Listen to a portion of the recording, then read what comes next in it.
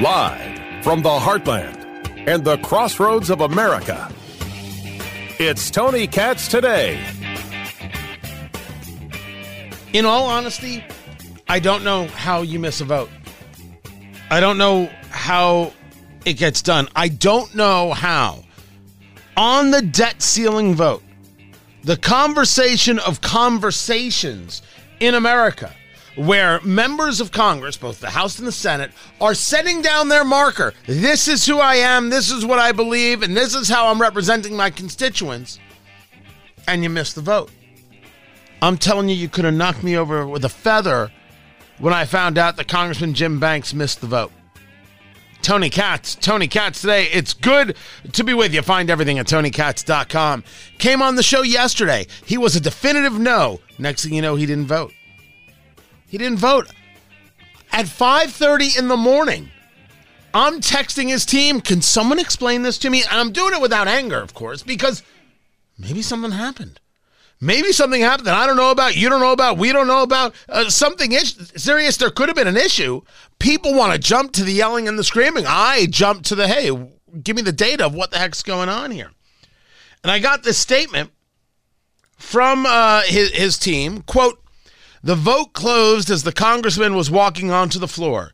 He registered his no vote with the House clerk. Congressman Banks made clear he was opposed to raising the debt limit and will continue to fight for fiscal conservatism." Understand that registering your vote with the clerk is not the same as voting. He missed the vote. And people are like, dude, you had one job. And so we understand each other. I happen to like Congressman Banks. He is running for Senate. He's really running unopposed. I think there's somebody out of Indianapolis running against him. Maybe now more people are going to get into the field. I just don't see it. And I consider him mostly solid on the vast majority of issues that I consider important. Missing the vote. And I would tell this to his team. I would tell this to him directly, and I guess I am via the show. Missing the vote's a bad look. And you're going to take the hits. You have one job, show up for the vote. You didn't show up for the vote. Everything else is just whatever it is. Unless there was some kind of family emergency to which people might still very well have an issue, you're just going to take the hits. You missed the vote. And when you talk about, as any candidate would, I'm going to represent the people and I'm going to be a strong vote for this and a strong vote for that, and you're not there for the vote, it's an issue. It's going to come back to haunt you. What I found weird, because I guess I don't know how many people miss votes on a regular basis. You know who else missed the vote on the debt ceiling? Lauren Boebert. Representative Boebert of Colorado. Very vocal, very outspoken, very popular, very short. She's a very, very, very petite woman. I've interviewed her. Very petite woman. Missed the vote. How? She's there at the press conference the other day with Chip Roy and Ralph Norman, members of Congress, Texas. Norman's from Virginia. Is that where Ralph Norman's from? Oh my gosh, they're hitting this thing so strong. It doesn't do this. It doesn't do that. This is garbage. This is ridiculous. She missed the vote. How does this happen? According to a reporter for Axios, Boebert, quote, narrowly missed the vote after, quote, running up the steps right as they gavelled.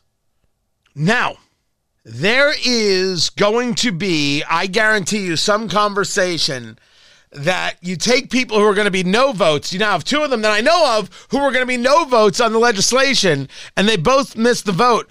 Were they told that the time frame was X and the time frame was actually Y? Like, is that going to be it? I don't know.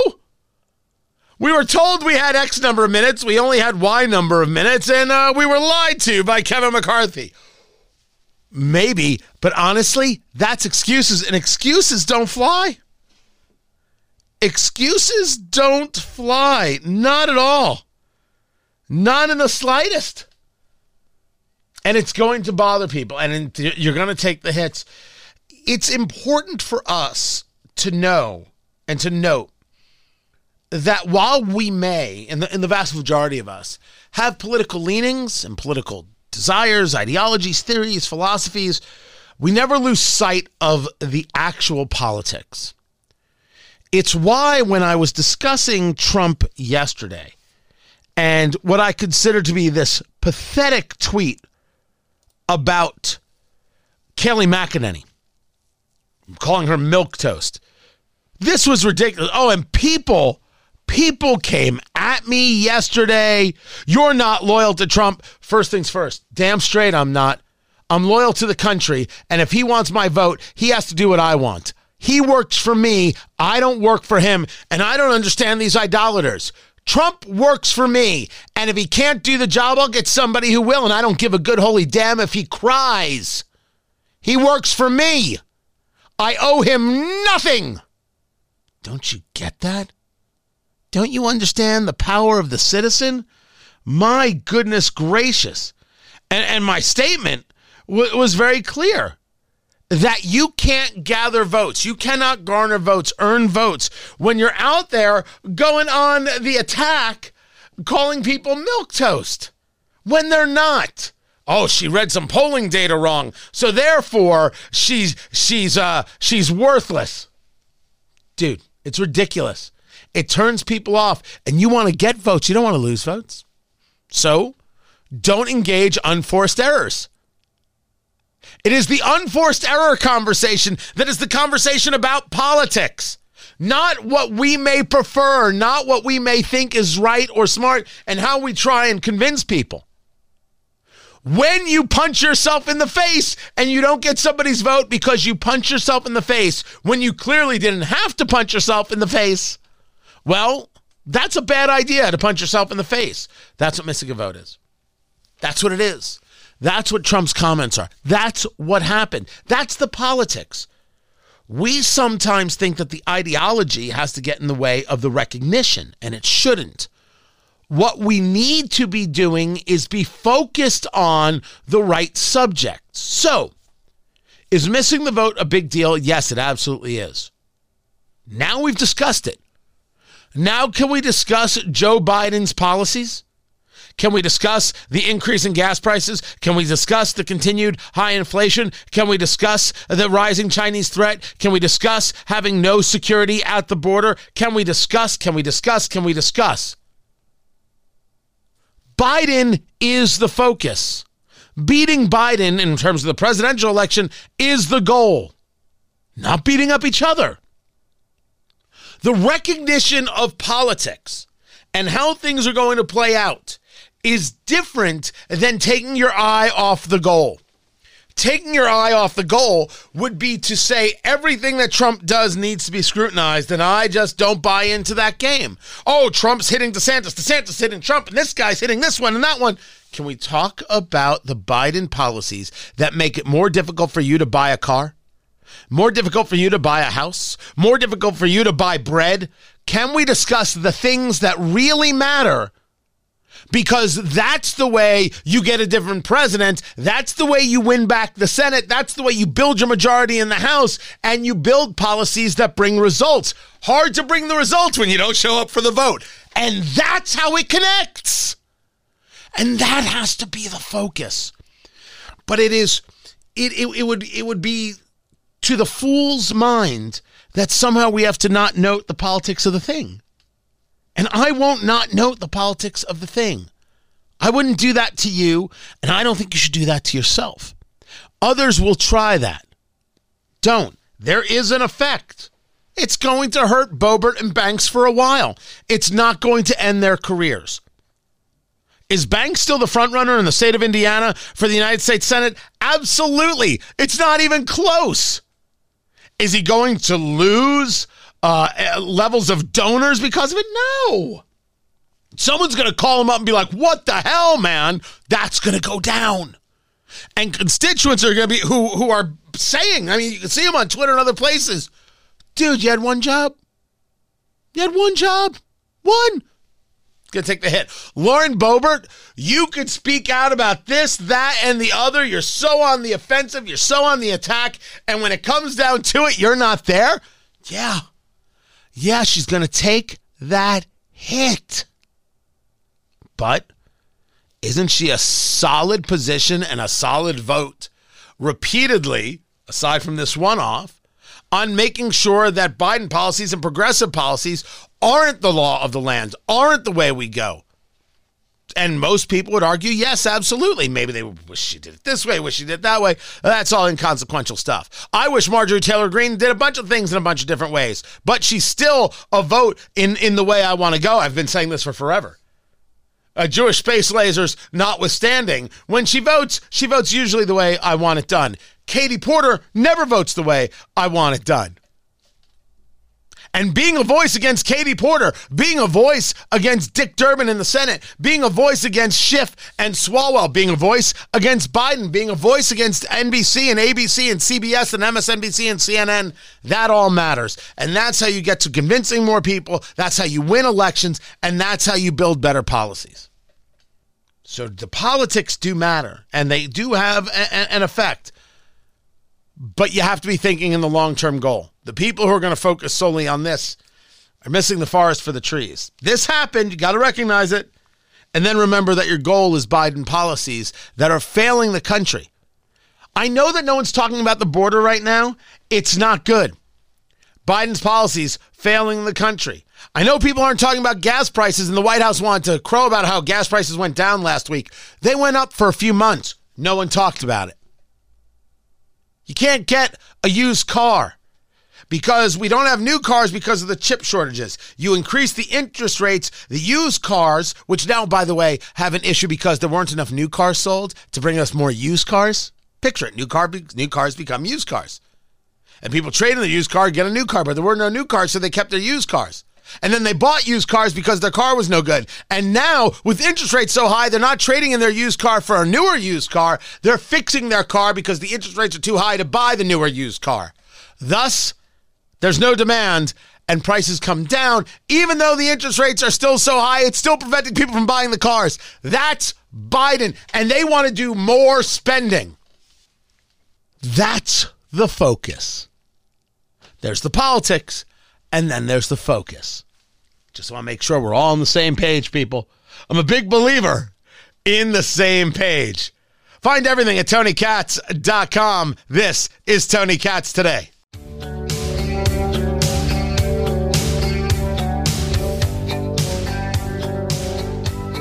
We said it then, we said it now. We were right. Black Lives Matter, the organization, is a grift.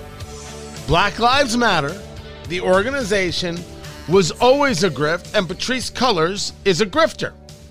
Now, I could say, allegedly, I don't know, is that the thing that keeps you from getting sued? I have no clue.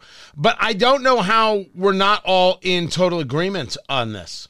Total agreement that when Black Lives Matter takes in nearly $100 million after the death of George Floyd, and they've only given away 33% of it, that's a grift.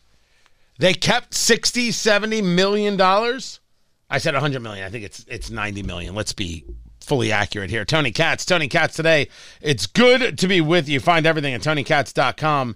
They paid a board member in a consulting firm $2.1 million. They paid to the brother of Patrisse Cullors, who runs the organization. They paid to his security company $1.6 million. A company run by the father of one of her children, $969,000. To a former board member that's in connection with a contract dispute, $600,000. So that's a payoff right there. $33 million is what went to charitable foundations. They had $22 million in expenses. 22%. Well, actually, it's more because it's only $90 million on 100. Good Lord. That's some mismanagement. But you knew it was going to be exactly this. You knew it was going to be mismanagement. You knew, like I knew, that they were stealing the money, that it was a grift. I'm saying stealing the money. Maybe there is a lawyer out there who would say, hey, there's a better way to engage that terminology, and I would defer to them. But I will not stop saying it was a grift. And everybody in the state of Indiana, everybody across the country who donated to it knew it. What they were doing was buying their freedom. Here, I wrote a check to Black Lives Matter. I'm not a racist. That's what they did. Here's your check, Black Lives Matter. Please don't hurt me. Here you go. Here's your money, Black Lives Matter. Now tell everybody I'm a good boy. That's what they did. Everybody knows it. That what they did wasn't about what was right, what was smart, or what was best. What they did was, let's make the calculation. We could either be called racists and deal with that, or we can write a check and not be called racist and move on with our day. We'll just write a check. They all made the same calculation. How about the fact that Patrisse Cullors, who leads Black Lives Matter, who bought all the houses, who didn't give the money to actually help anybody, she had a production deal with Warner Brothers Television. Why in the world would Warner Brothers Television give her a production deal? She was going to make dramas and comedies, a documentary series, animated programming for children. What experience does she have? What mind did she have to it? Well, the answer is, please don't call us racists. Here's a check. Go create something. We know you're super smart. Not super smart, obviously. She created a grand total of 0 things. Well, of course she created a grand total of 0 things. She has no ability to do this. Now, she could have surprised us and done it, but she wasn't getting paid to do it. She was getting paid to leave them alone. She was getting paid to look the other way, paid to give them a wink, paid to give them a pat on the head. They didn't want to be called racist. They wrote a check. It's the ugliest stuff in the world. But the people who didn't write a check, oh, well, you're not going to stand up and support us. You must have some racist tendencies. I know of a business in Indianapolis that is no longer in business. They were vilified for not putting something on their door. We support this and we support that. And their answer was, we're a donut shop. We want to sell donuts. We're not putting anything on our door. And they got vilified and called racist and attacked because they didn't. It's not that they did anything wrong. It's that they wouldn't do what the Black Lives Matter grift demanded they do. They compelled speech.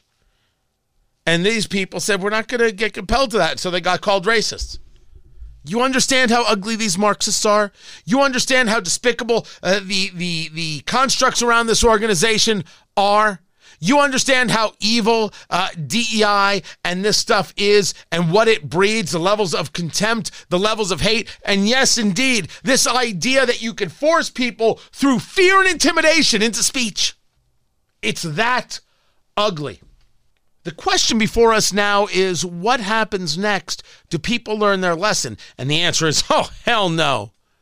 The next group will come along. The next thing will come along. The next moment that gets exploited will come along.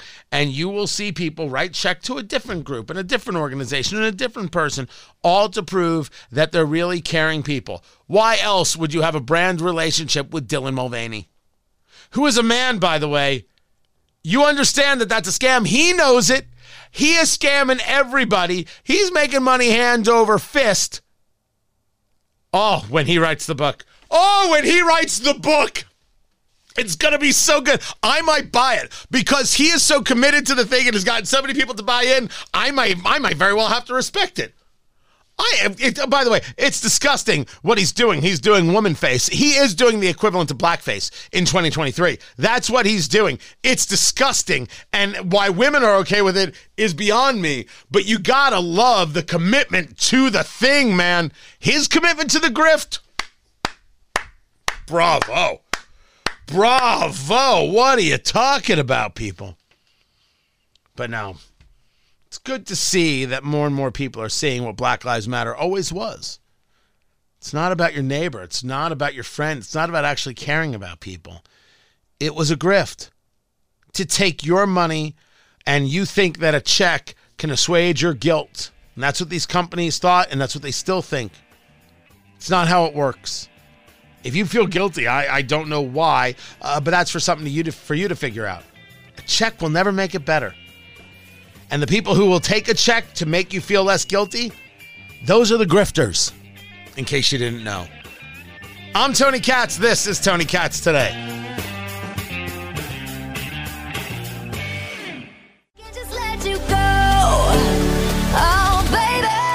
This debt limit deal has taken the turns that we thought that it would take. The House passed it 314 to 117. Of course, there were people voting no on both sides of the aisle. But in the end, Kevin McCarthy wasn't going to come forward with a piece of legislation that he didn't feel he had the majority of the majority to get the votes for, which means you take the Republican Party.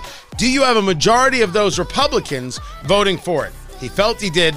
He did, and for that reason, he's going to be safe as Speaker of the House. Guys, welcome to the show. Tony Katz today. Find everything at TonyKatz.com. The question now is, going over to the Senate, is the Senate down for this legislation? Are they down for this the way that it is? Senator Mike Braun joins us right now, senator from Indiana, my senator, and a candidate for governor in the state of Indiana. Taking first, let's start with maybe an overview look of this legislation. We have a debt limit increase until 2025. We did it based on time and not dollars. We see an increase in defense spending of 3%. We see a cap on spending in 2024 staying flat, 1% up in 2025, among some other regulatory issues, things like that. You like this, or if when it comes to the Senate as is, you a yes vote or you a no vote? I'm definitely going to be a no vote. When it comes to almost all the budget stuff, I go back to process. How did we get into this pickle in the first place? And Tony, when you look at where we're currently at, this is now baselined the federal government at over 25% of our GDP. It was bad enough when I got here. We were 18 trillion in debt. Now we're 31 trillion. But other than through wartime, our GDP has never been baselined above 20% government spending of GDP. So how that happens and why we don't complain more about it, that's the real Democrat victory in this. It is what it is. They enterprised for 2 years and put a lot in our baseline above and beyond what some of the COVID stuff did that is got forward momentum. But it is a terrible business plan in the sense that we're now borrowing close to $2 trillion a year, double what it was just 4.5 years ago.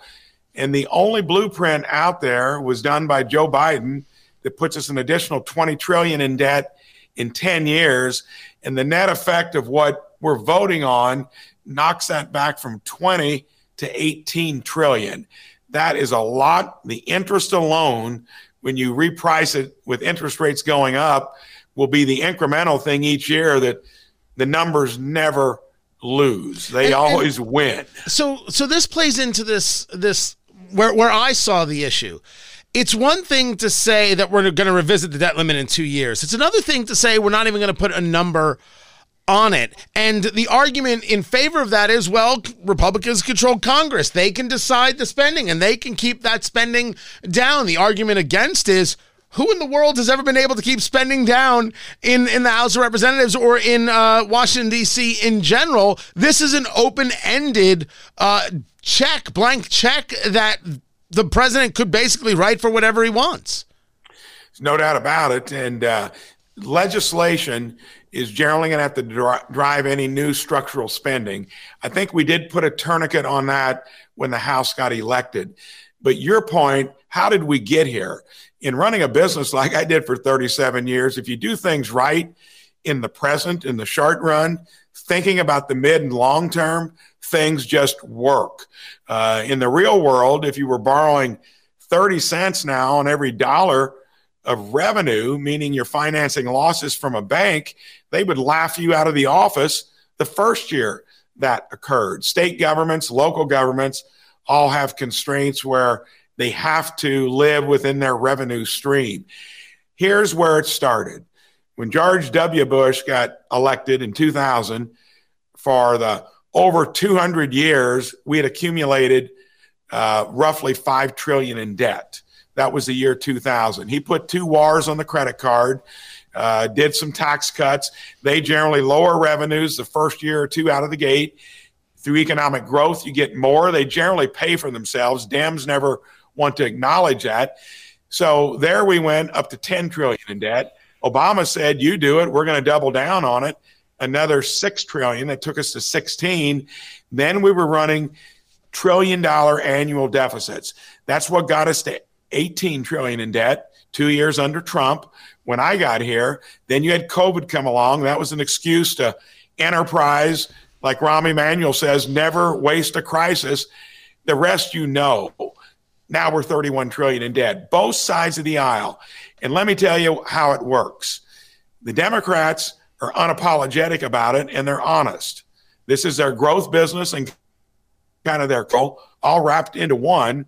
Republicans who say they are fiscal conservatives lose it when it comes to the neocons, the most extreme of the defense hawks. I think defense is the most important thing we do, but they ought to do budgets, ought to do audits.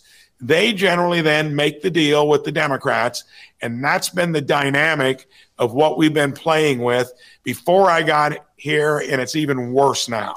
So now let's take a look at what's about to happen. You're going to get this legislation, and you are a no vote, as you've just said, talking to Senator Mike Braun, senator from Indiana, candidate for governor in the state of Indiana. But you have amendments. Now, a lot of people we're hearing about with amendments. Senator Rand Paul of Kentucky, Senator Mike Lee of Utah. Are you going to get a chance to bring your amendments to the floor? And which ones of them, I don't know how many you have, which ones of them would be necessary to turn you from a no to a yes? So the early bird gets the worm on amendments, and Rand and Lee are generally going to be there with something. I come in with fewer and ones that I think are going to have more meat to them. So as of right now, unless something would fall apart, I'm going to get an amendment. It's going to be very simple. Next time we arrive at a debt ceiling issue, you automatically lift the debt ceiling to get rid of all the drama. But here's what's going to be different. If you don't get something done in terms of a spending bill, you have a 1% cut after 30 days across the board, defense and domestic. So you're holding both sides accountable. If you go another 30 days, it's an additional 1%. And those will be rescissions, not ones that you can get back on. You couldn't do that until later. That will be real teeth, real repercussions, and I think it's going to get a bunch of votes. There won't be a Democrat that'll vote for it other than one or two, and I'll lose most of the neocon defense hawks. So you mean Lindsey Graham? Is that a fancy way of saying Lindsey Graham? I will. Now, wait a second. Let me be somebody who pushes back for a moment, because it was Congressman Thomas Massey who brought this point up, of course, from Kentucky, that this legislation right now states that if the 12 appropriations bills are not passed, we see a 1% cut across the board. This is the penny plan at play. That's kind of what you're discussing right now, although you've put it at 30 days and then another 1% after 90 days. Defense spending being part of a conversation to me is always frightening, because you take the China threat, you take the cybersecurity threat, you take the fact that we don't have enough of a Navy right now, enough ships at sea to count. This is the place that you can't cut. But you're saying, I'm throwing the baby and the bathwater and the bath and the baby's mother right out the window with all of it. If these people can't be grown-ups, you're willing to cut even defense. And here's the other thing about the bill. The fiscal year is October 1st through September 30th. So that provision in there kicks in after the fiscal year is over. And then you've got 3 months to get it back in order to where they wouldn't be real rescissions. So this is something that's got plenty of forewarning. It is going to be done within the fiscal year, ideally, not after it's over, because once you do this, you got to remember, we don't do any budgeting, zero anymore, and appropriations never get done on time. And this is to keep the time factor in play. And if you hit the debt limit issue, it starts immediately. And if you don't get your job done, spending is going to go down. Sad thing is, Tony, this is not going to pass. Schumer probably wouldn't have let it be an amendment, even though I think it's going to have a 50-vote threshold because it is germane. That's the sad thing about this place, too. You're generally messaging. And until the neocons, the real defense hawks, say they're fiscal conservatives, more worried about the red ink than the red menace. I'm worried about both. The red ink will get us in the long run. The red menace we have to deal with every year. And Admiral Mike Mullen, Dwight D. Eisenhower said, worry about the military industrial complex. They knew you waste a lot of money in it. They were in the business. And man, has that become a reality over time. Dwight D. Eisenhower did indeed say that as he left office, but bewaring the military-industrial complex involves, to me, a conversation about the paid-for redundancies and waste, not necessarily cuts to the thing as China is in these throes of trying to make hay, something that we have to deal with along with the southern border, along with cyber attacks. Talking to Senator Mike Braun of Indiana, you just said these amendments are going to come up, but they're not going to pass. Is this debt limit as it is, sent forth from the House of Representatives, just voted on, 314 to 117, sir? Is this vote going to pass the Senate? And does this vote have to go through cloture, the 60-vote threshold, or is this a simple 51 majority? So that'll be determined by Schumer and McConnell, and when it's definitely going to pass. So whether it's a 50 or 60 vote threshold, it's going to go through. They don't tee anything up like this unless it's going to go through. The vote margin in the House is going to be probably not that lopsided in the Senate. Generally, we're going to get 15 to 20 Republicans, 7 to 8 of us that are always on the fiscal issues, another that want their 13 to 14, maybe more, that want the vote record to reflect, even though they may be not as fiscally conservative when it comes to their own legislation. In other words, I'm never going to put a bill out there unless you raise a fee or, which is politically impossible to do, or offset it with stuff that's already been appropriated. That is a real pay for, not a fake. So, yes, it's going to go through. We are getting the amendments. That is the bargain, so we don't delay this through the weekend. Basically, that's the trade-off. So you think this passes quickly before the weekend? This will pass. This will be done. The amendments won't go anywhere, and there's not a Republican who can really hold this up, even though you're going to try your best. Well, I'm not trying to hold it up. I don't believe in that, those histrionics. If you're going to give us an amendment, fine. And the ones that normally may do that have agreed as well, because they always lose, and they've spent 3 more days in D.C. as a result of it. And the leaders always get their way and the outcome. My question is, when is this going to be enough? Enough is enough to the American public. Medicare Trust Fund goes broke in 4 years. Social Security Fund in 9 years. We've known both actuarially for over a decade. Each year when you price the 4.5% to 5% increase in interest rates on to $31 trillion. Ask a bunch of reporters what's 1% of $30 trillion 3 months ago. Nobody could get it after 30 seconds. First stab was $300 million. They were off by a power of 1,000. That's how abstract it is. But that will be the incremental pain over time that'll wake up this place, hopefully the American public. Senator Mike Braun from the state of Indiana, candidate for governor, U.S. Senator. I appreciate you taking the time to be with us. More is coming up. I'm Tony Katz.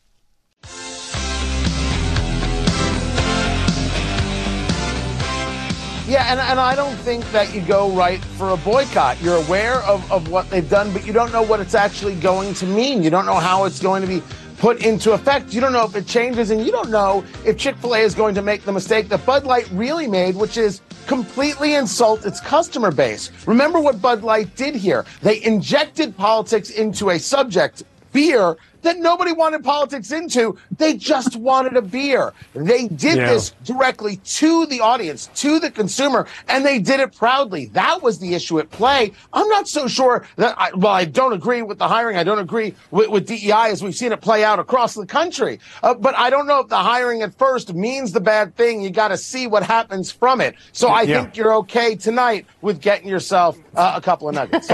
That's my take, and I'm sticking to it. Tony Katz today. What's going on? I was on Newsmax yesterday. This whole conversation about Chick-fil-A hiring a DEI officer. I'm not going to freak out about it. I think they're wrong, and as we've discussed, there are plenty of places, medical schools and others, realizing this is all just not only a gargantuan waste of time, this is all really hateful stuff. We shouldn't be anywhere around this kind of hateful stuff. This is terrible. This is awful for us. This is awful for society. Never mind our business, never mind our university, whatever the case may be. But this is Chick-fil-A.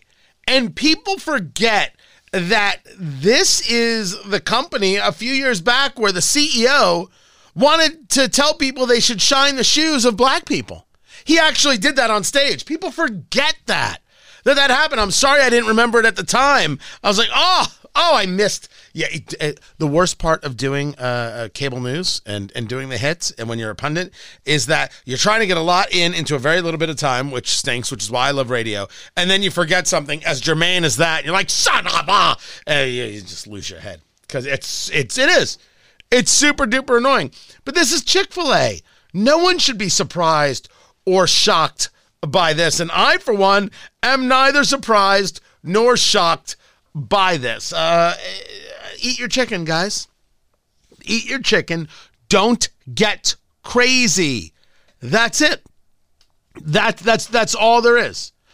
Just go eat their chicken. Eat your chicken. You're the one who bought it. Until they do something to say to their customers, to the people who have been loyal to them, hey, kiss off. You're the wrong kind of customer, which is exactly what they did to the Bud Light customer. Until that happens, you've got nothing to do.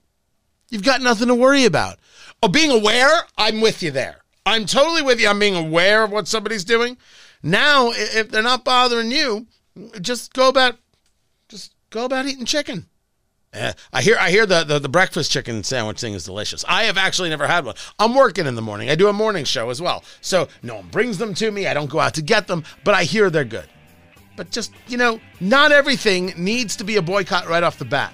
See what happens, then go from there. That's my argument. That's the one I'm sticking with. Find everything at TonyKatz.com, TonyKatz, TonyKatz.com. Tomorrow, everyone, take care.